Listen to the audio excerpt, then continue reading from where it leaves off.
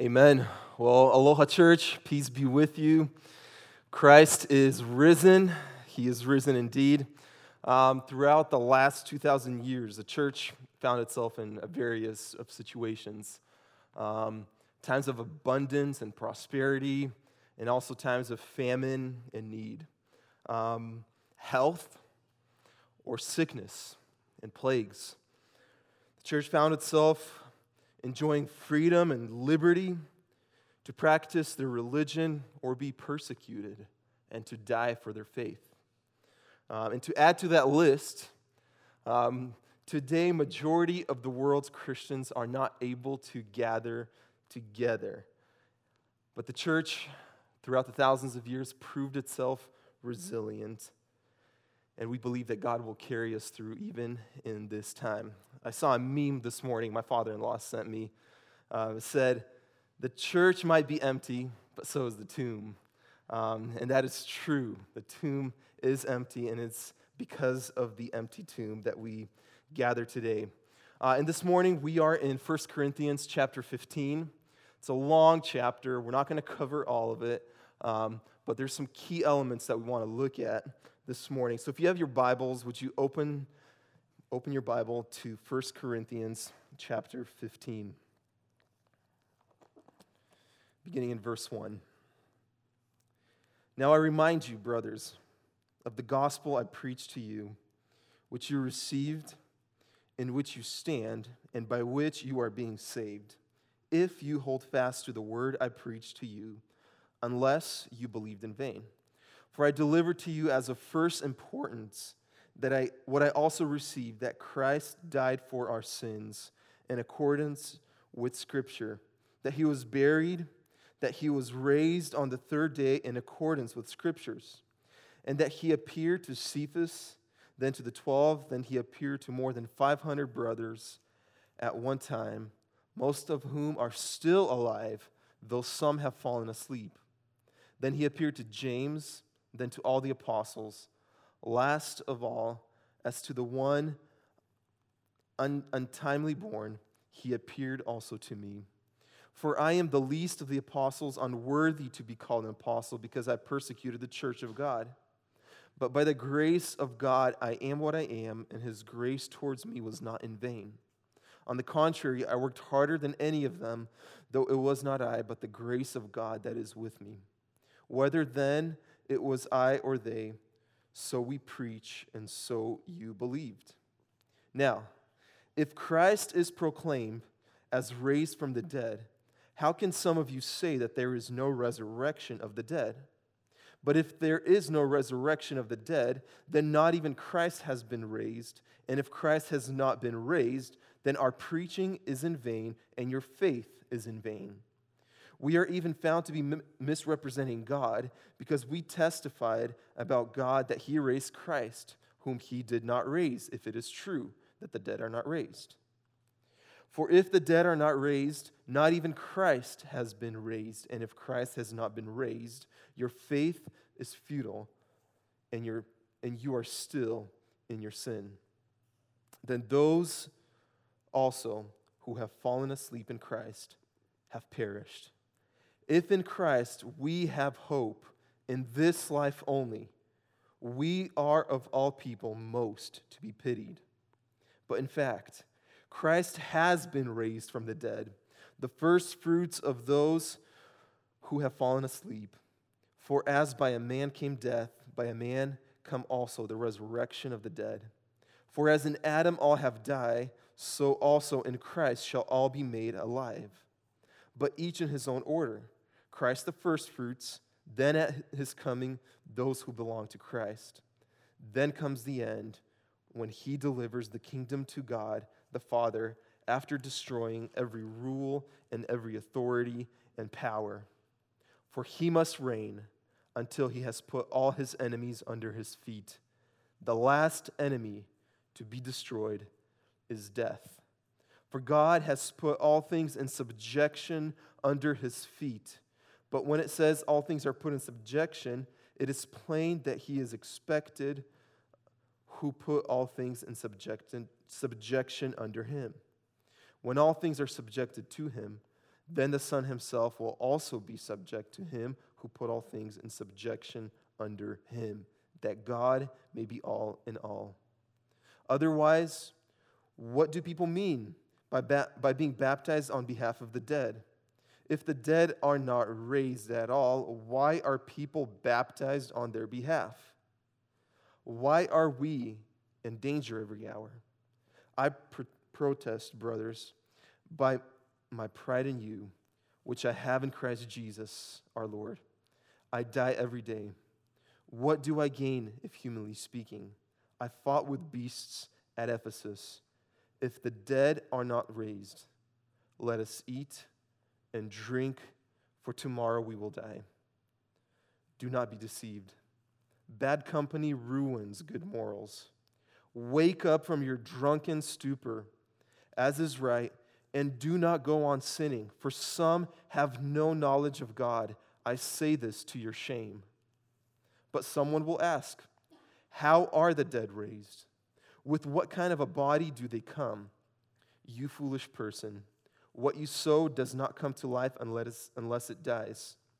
And what you sow is not the body that is to be, but the bare kernel, perhaps of wheat or of some other grain. But God gives it a body, and He has chosen, as He has chosen, and to each kind of seed its own body. For not all flesh is the same, but there is one kind for humans, another for animals, another for birds, and another for fish. There are heavenly bodies and earthly bodies, but the glory of the heavenly is one kind, and the glory of the earthly is of another. There is one glory of the sun, and another glory of the moon, and another glory of the stars, for stars differ from star in glory. So it is with the resurrection of the dead. What is sown is perishable, what is raised is imperishable. It is sown in dishonor, it is raised in glory. It is sown in weakness, it is raised in power. It is sown a natural body, it is raised a spiritual body. If there is a natural body, there is also a spiritual body. Thus it is written, the first man, Adam, became a living being. The last Adam became a life-giving spirit. But it is not the spiritual that is first, but the natural, and then the spiritual. The first man was from the earth, a man of dust. The second man is from heaven. As was the man of dust, so also are those who are of the dust. And as is the man of heaven, so also are those who are of heaven. Just as we have borne the image of the man of dust, we shall also bear the image of the man of heaven. I tell you this, brothers, flesh and blood cannot inherit the kingdom of God, nor does the perishable inherit the imperishable. Behold, I tell you a mystery. We shall not all sleep, but we shall all be changed. In a moment, in the twinkling of an eye, at the last trumpet, for the trumpet will sound, and the dead will be raised imperishable, and we shall be changed. For this perishable body must put on the imperishable, and this mortal body must put on immortality. When the perishable puts on imperishable, and the mortal puts on immortality, then shall come to pass the saying that is written, death is swallowed up in victory. O death, where is your victory? O death, where is your sting? The sting of death is sin, and the power of sin is the law. But thanks be to God, who gives us victory through our Lord Jesus Christ.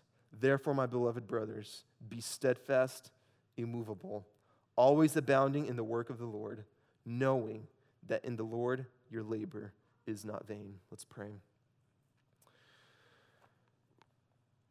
Father, we thank you that you made a way. We thank you that we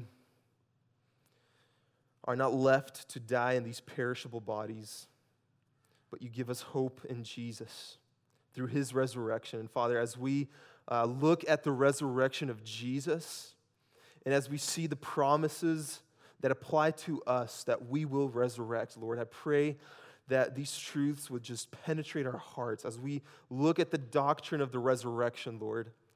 May you display us your goodness and your power through this text. In Jesus' name we pray. Amen.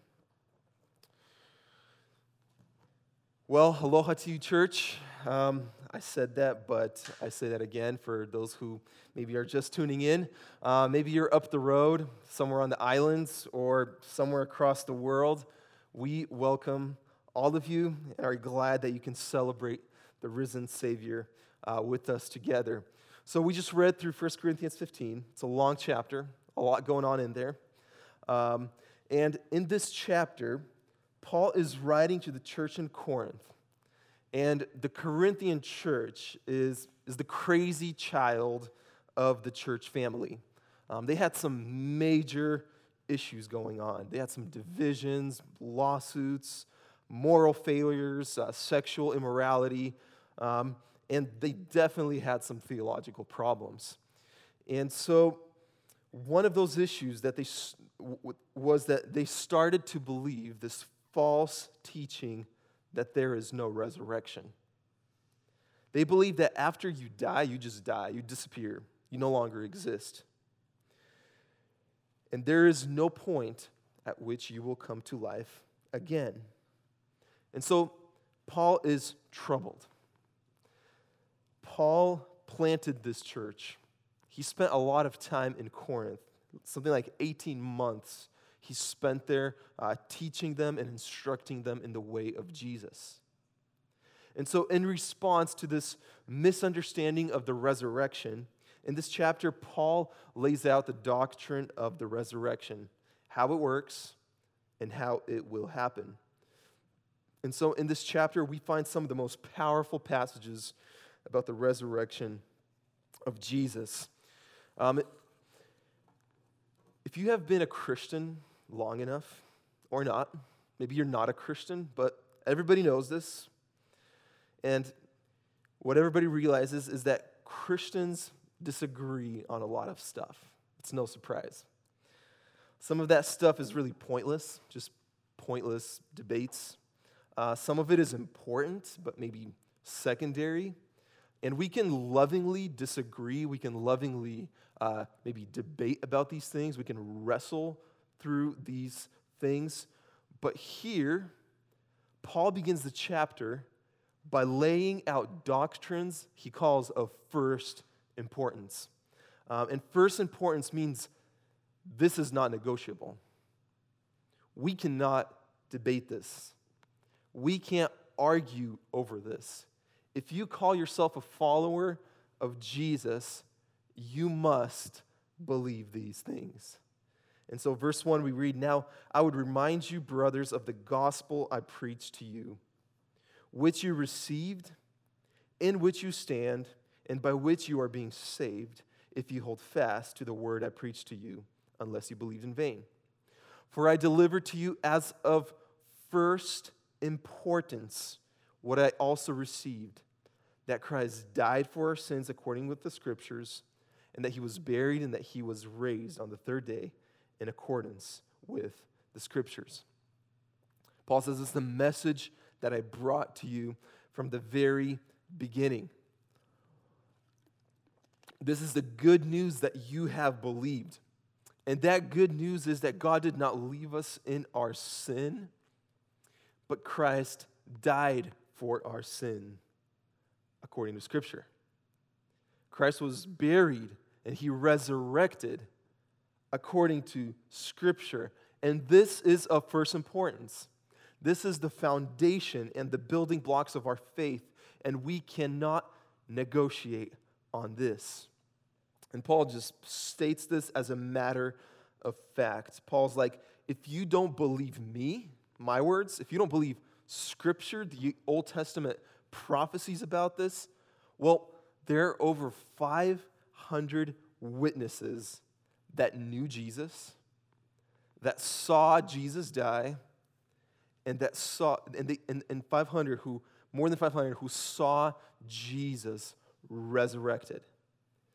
And Paul's like, most of them are still alive. If you want to go talk to the eyewitnesses, you can still do that. And so, before Paul addresses any theological issues, he lays out the non-negotiables, he sets the table, and he shows them that the foundation of their faith is the life, the death, and the resurrection of Jesus. That's where Paul begins. He tells them this is what you received, this is what you stand on, and this is how you are being saved. And at this point, we probably need to point out that the Corinthians, most likely, up to this point, wouldn't disagree with Paul. They probably did not deny the resurrection of Jesus. They just didn't believe that that will happen to them. And so, we come to verse 12. And this is where Paul begins to speak into their issue. He begins to lay it in them. Verse 12, he says, "Now if Christ is proclaimed as raised from the dead, how can some of you say that there is no resurrection of the dead? But if there is no resurrection of the dead, then not even Christ has been raised. And if Christ has not been raised, then our preaching is in vain, and your faith is in vain. We are even found to be misrepresenting God, because we testified about God that he raised Christ, whom he did not raise. And if it is true that the dead are not raised, for if the dead are not raised, not even Christ has been raised. And if Christ has not been raised, your faith is futile, and you are still in your sins. And those who have fallen asleep in Christ have perished. And in Christ, if in Christ we have hope in this life only, we are of all people most to be pitied."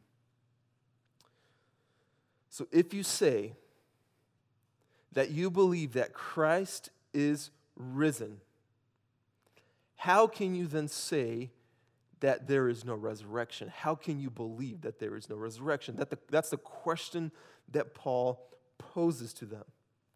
And then Paul says, all right, let's do this.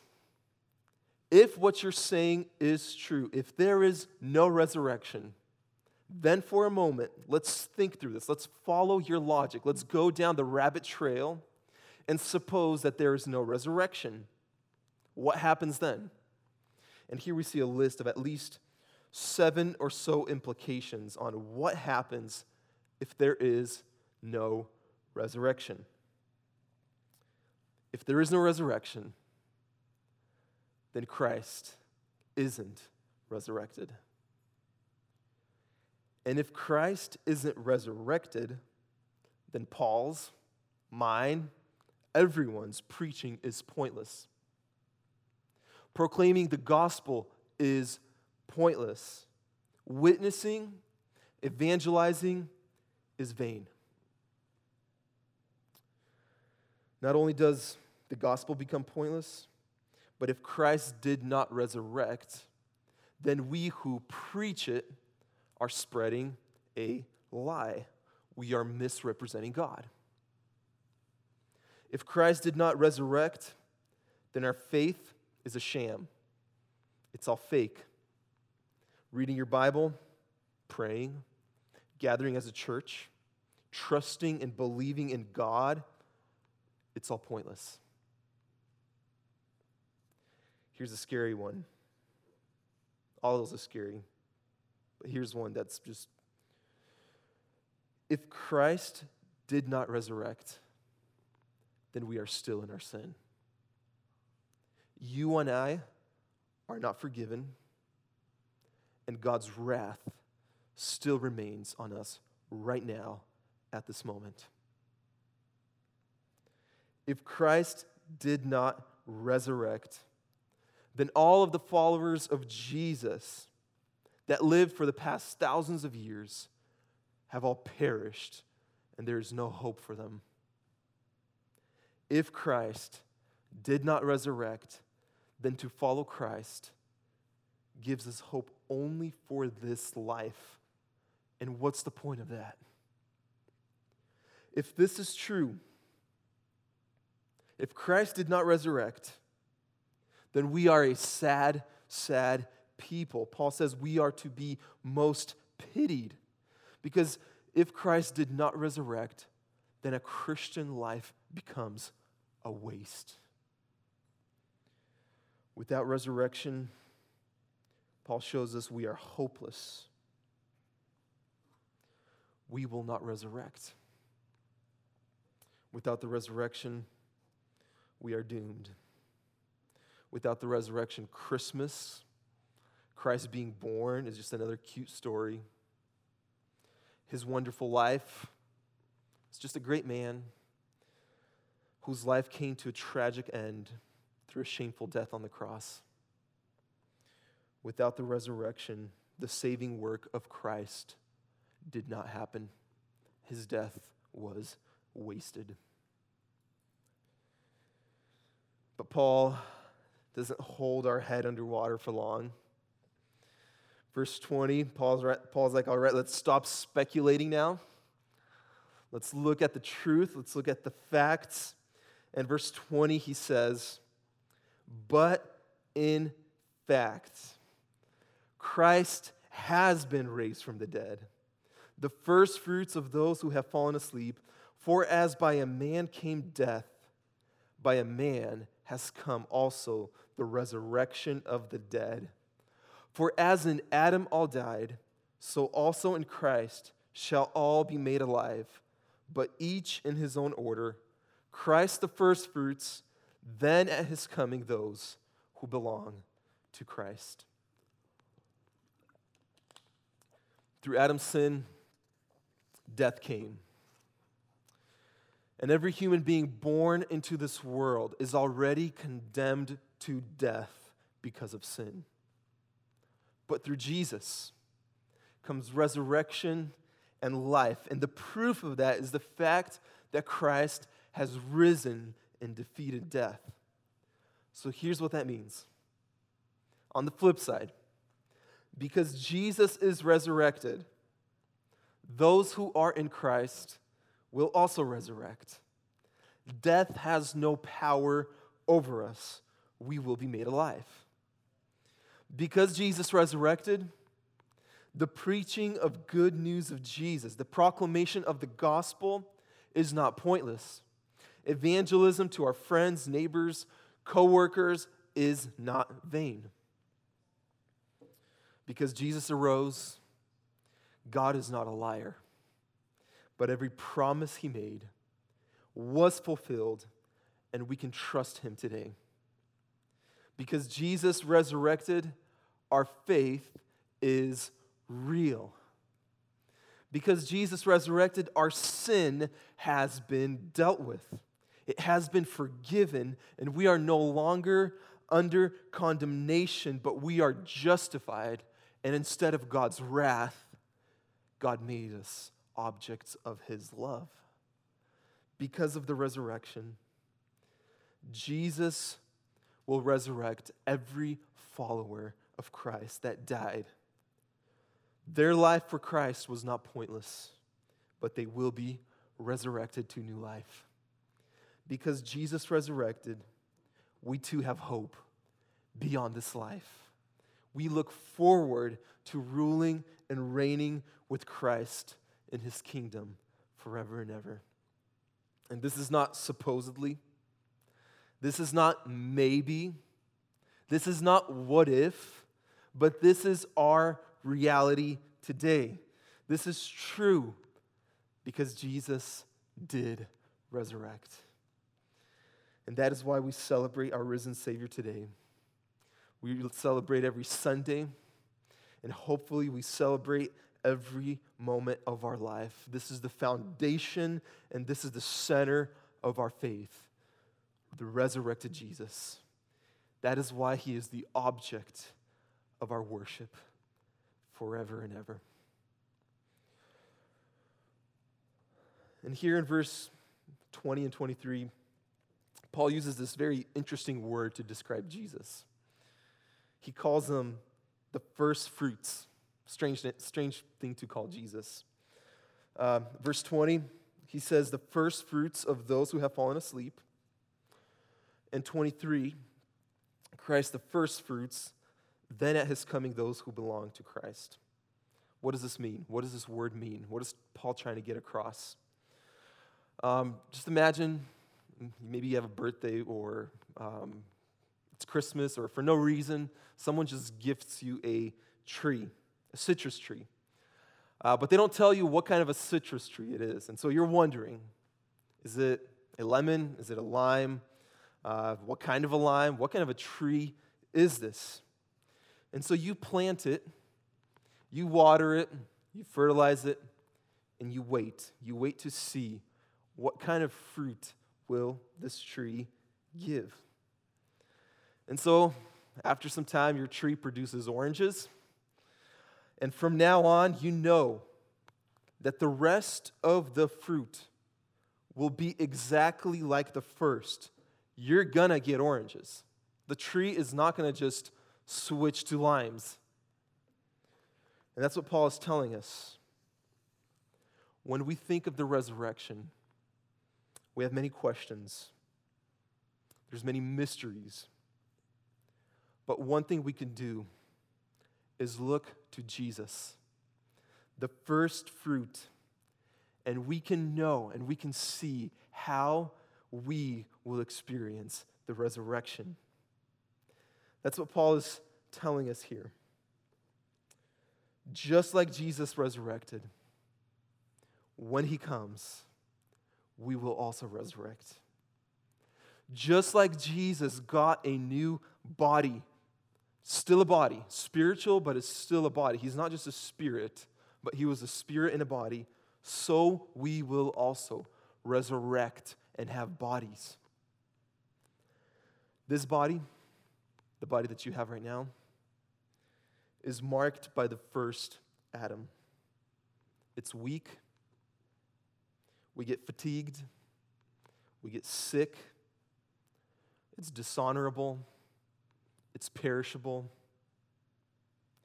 Verse 42, Paul says, so it is with the resurrection of the dead. What is sown is perishable. What is raised is imperishable. What is sown, it is sown in dishonor. It is raised in glory. It is sown in weakness. It is raised in power. When our bodies fail, when our bodies finally give up, what is sown is weakness. What is sown is perishable. But Paul says, the new bodies, when we arise, will be like Christ's. They will be raised to glory. They will be imperishable. They will be powerful, honorable, and they will be sinless. Church, we look to Jesus and his resurrection to see exactly what will be with us. And the same power that raised Jesus from the dead, the same power that raised our dead spirits to life and brought us to God, that same power will resurrect us when he comes. It's not a maybe. It's not a what if, but this is a sure hope that we have today. And so Paul, he looks ahead. He sees this vision of the arrival of King Jesus. And he sees that great day, and he can't hold back. He exclaims in verse 51. He says, behold, I tell you a mystery. We shall not all sleep or be dead. That's what sleep means. But we shall all be changed in a moment, in the twinkling of an eye, at the last trumpet. For the trumpet will sound, and the dead will be raised imperishable, and we shall be changed. For this perishable body must put on the imperishable, and this mortal body must put on immortality. When the perishable puts on the imperishable, and the mortal puts on immortality, then shall come to pass the saying that is written, death is swallowed up in victory. O death, Where is your victory, O death? Where is your sting? Church, these are some of the most powerful words that we have in all of Scripture. We look at Jesus' resurrection and we see that he defeated death once and for all. And when we resurrect, we too shall proclaim, death, where is your victory? Where is your sting? Because these mortal bodies, these perishable bodies will be transformed to imperishable, immortal bodies that will never, ever waste away. The victory of death, the victory of Christ took away the power of death. On the third day, when Jesus, the first fruit, walked out of the tomb, risen and victorious.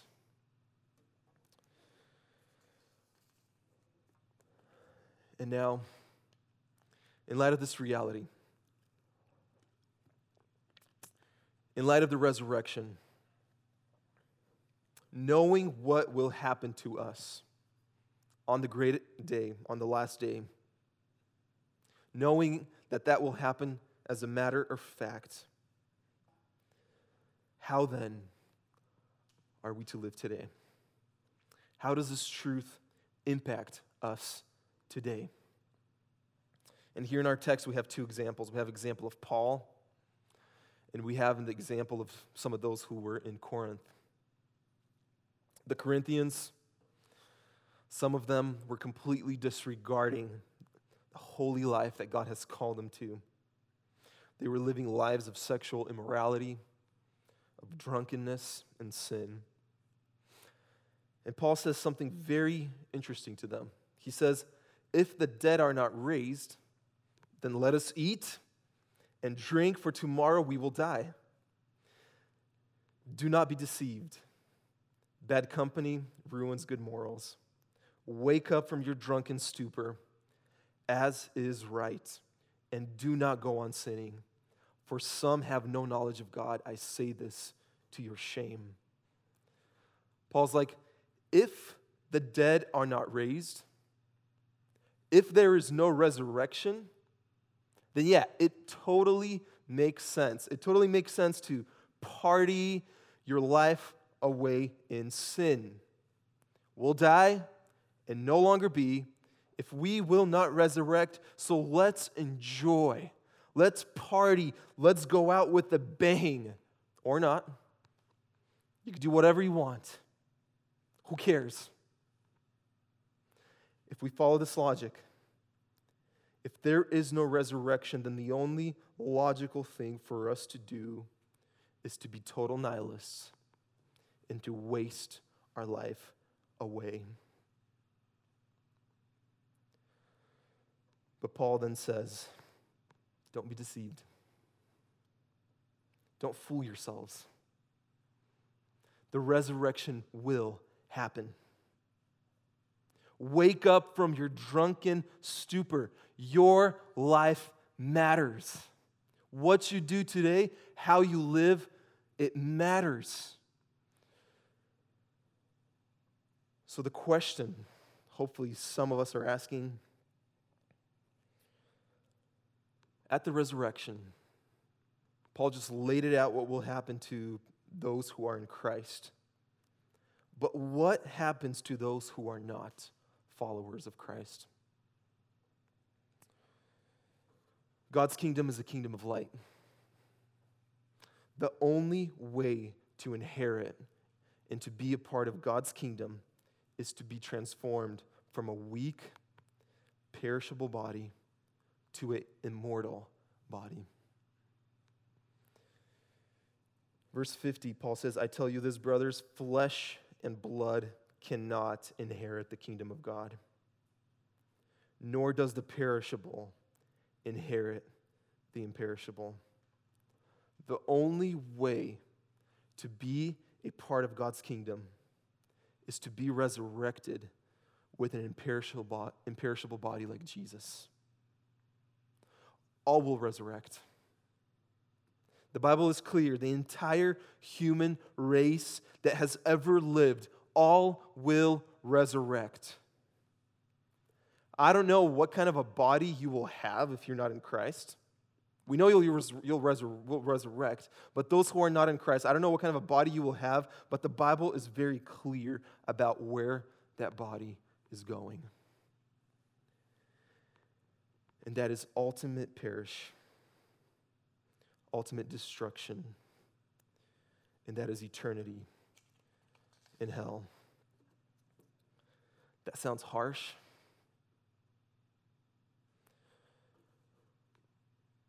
But the Bible is very clear. God hasn't hidden this message. It's been proclaimed loud and clear from the very beginning. Even if you look around us, it's obvious that this world is not okay. Humanity is not okay. We are in the middle of a pandemic. Death is on the front page of every newspaper. Even in our own lives, sin and weakness is real to all of us. Every human being is born already condemned to death because we are all born under the curse of sin. The body we have is the body we inherited from Adam, who utterly failed, and we also failed with him in our sin. And so the natural end, the natural result is eternal destruction in hell. It's a wide open highway to hell, and every one of us was on it. But that is not the way God intended it to be. And so from the very beginning of humanity, from the very start, from Genesis, God proclaims the good news that God saves sinners. God saves weak people like us. God is on a mission to transfer us from darkness into life. God is giving out life. God is giving out new bodies to everyone. It's not a secret. It's been proclaimed for thousands and thousands of years. As old as humanity is, that has been the message from the very beginning. God is out to give us life. God is out to give you an immortal body that will not perish. And so the question is, how can I get a body that does not perish? How do I make sure that I resurrect to life and to glory on that great day? And that's the best question you can ask yourself. Congress is giving out $1,200 per adult right now. Everybody's stoked about it. God is giving out new bodies. God is giving out resurrection that cannot be compared to any riches in this world.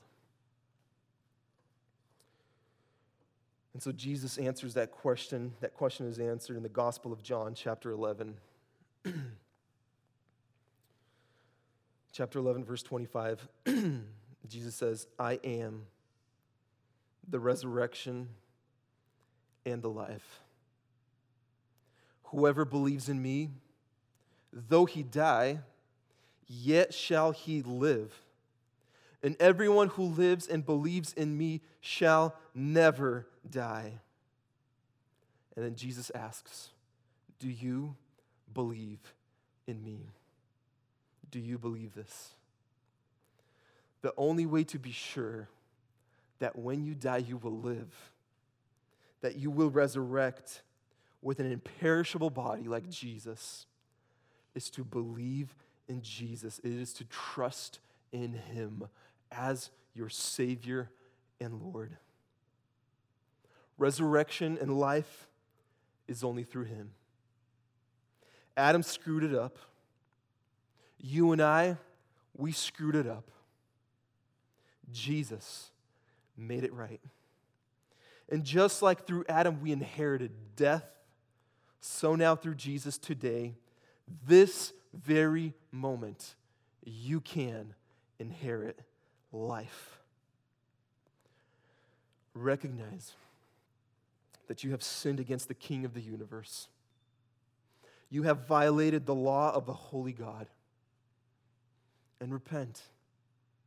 Repent from your sin. Ask for forgiveness and turn away from living for yourself and for your glory, and instead live for God. And if this happens in your life, if this happened in your life, then you have been transformed from darkness and death and destruction, eternal punishment. You have been transformed into eternal life. The resurrection is guaranteed to you today. You will resurrect like Jesus.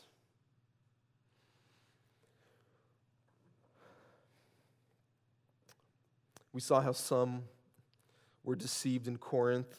They lived a life of sin. It was just a natural progression of the logic that we won't resurrect, so what's the matter? But how should life look for those who are convinced, those who hope, those who look forward to the resurrection? Here's how Paul did it. He says that he was in danger every hour. Paul says, I'm ready to die every day. At any moment, death can come. Yet he continued the mission that God has set before him. He continued to proclaim the good news of Jesus to the world despite the danger. Paul counted it all loss for the sake of Jesus.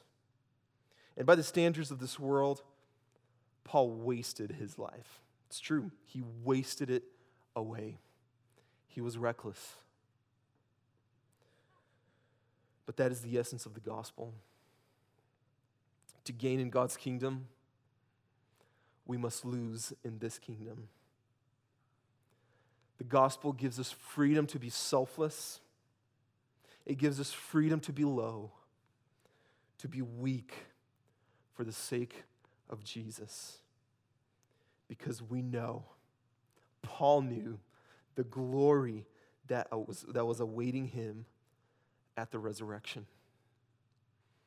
Most of us are not even close to experiencing what Paul experienced, but weakness defines us all. Sickness is always near. We are fragile beings. But because Jesus rose from the grave, we are a hopeful people. And we can rejoice in the hope of the glory of God that is ours at the coming of Christ. And so because Jesus resurrected, death for us just becomes sleep. It's a momentary thing. And life will be much better afterwards. And when we resurrect, we will have bodies, but they will be glorified. And those bodies, we will no longer be lonely. We will no longer experience loss. There won't be evil or sin. There won't be guilt or shame, discouragement. There won't be quarantine. No more stay-at-home orders forever. No more sickness, death, pain, suffering. No more fear. No worries. No viruses. But what we will have is eternal glory, rejoicing forever, praising and worshiping the King of Kings. And it is all because Jesus rose from the grave and defeated sin and death. Christ is risen, church. Let's pray. Father, This is such great news. And this news is not limited to a few. This is to the entire world. You proclaim this to all. You invite all of us to come and feast at your table. Lord, it is because of your great work, your death, your life, and your resurrection that we have hope, not only in this life, but even greater in the life that is to come. Lord, it is not some sort of a mirage. It is not some sort of a maybe, but it is for sure that there will come a day when we will resurrect in our new bodies and that we will experience the beautiful life with you forever in your kingdom. We are so thankful for that, God. We're so thankful that you transferred us out of darkness into light. And Father, for those who do not know you this morning, those who have not experienced that, maybe they've even heard this over and over again throughout their life, Father, I pray that your Spirit would move this morning, that you would reveal the desperate state, that you would show us our sin. And Father, help us see our weakness and help us, Lord, to cast ourselves on Jesus, on the power of Jesus, who is able and who is mighty to save us in this moment right now, who will resurrect those who are in him. Father, I pray that you would do your work today, right now. Even as we are cooped up in our homes, Lord, be with us. May your Spirit move amongst us. Father, for those who are yours, but they are maybe find themselves in fear or anxiety, they don't know what's next. The unknown, it's unsettling. It's unsettling to all of us. Father, this morning I pray that we would be reminded of what is sure, of what is to come, and what will be forever ours. And may we rejoice in that this morning. In Jesus' name we pray. Amen.